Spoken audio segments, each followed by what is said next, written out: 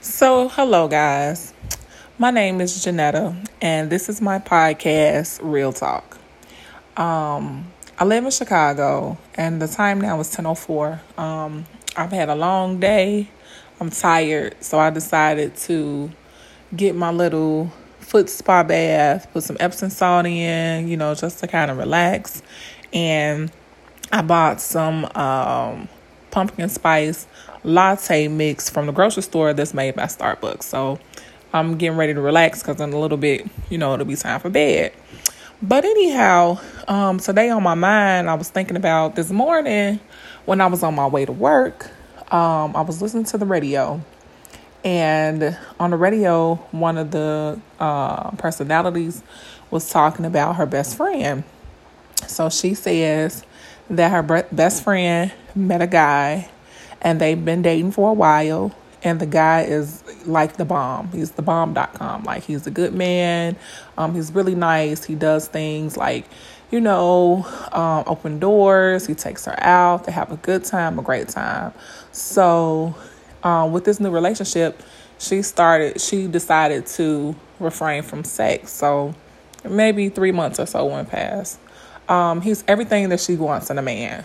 So, however, they get down to business, and it's totally not what she expected. Like, she said that he was little, okay? Like, it was really little, and she just couldn't see herself marrying a guy like that, okay? So, the two male personalities that was on the radio with her, they started to clown, saying, that's what I'm talking about. Women, when they say that they know what they want, they really don't know what they want. And she's stupid because, that shouldn't even matter as long as he's doing X, Y, and Z. So they opened up like the line so everybody can call in. So my opinion was, I just feel like in today's society, especially in the Black culture, we have so many broken relationships. Every man, I'm not going to say that all men are no good or dogs, because that's not true. I'm not going to say that all Black men are no good and dogs, because it's totally not true. But we have some, that they just don't want to do the right thing. Women, we want to be faithful. A lot of us dream to be married, and then we get with these guys, and they're just the worst. And what do? We break up, we get back together, we love. But then you have a guy that's nice to you, okay? You have the good guy, and nobody wants to be bothered. But yet the bad boy is the one that you'll just drive yourself crazy for. So back to, the situation, as far as in the penis size, I don't think that that's as big of a deal. Granted, a lot of men, they were talking about the personalities, the male personalities. They were talking about the young lady, oh, she's crazy, this and blah, blah, blah. But a lot of men would, especially men that I know, if they meet a woman and sex is not good, then they're going to cheat or they're going to be on to the next. My own personal opinion is you have to choose your battles, If you've met someone that is everything that you're looking for in a mate, some things you could kind of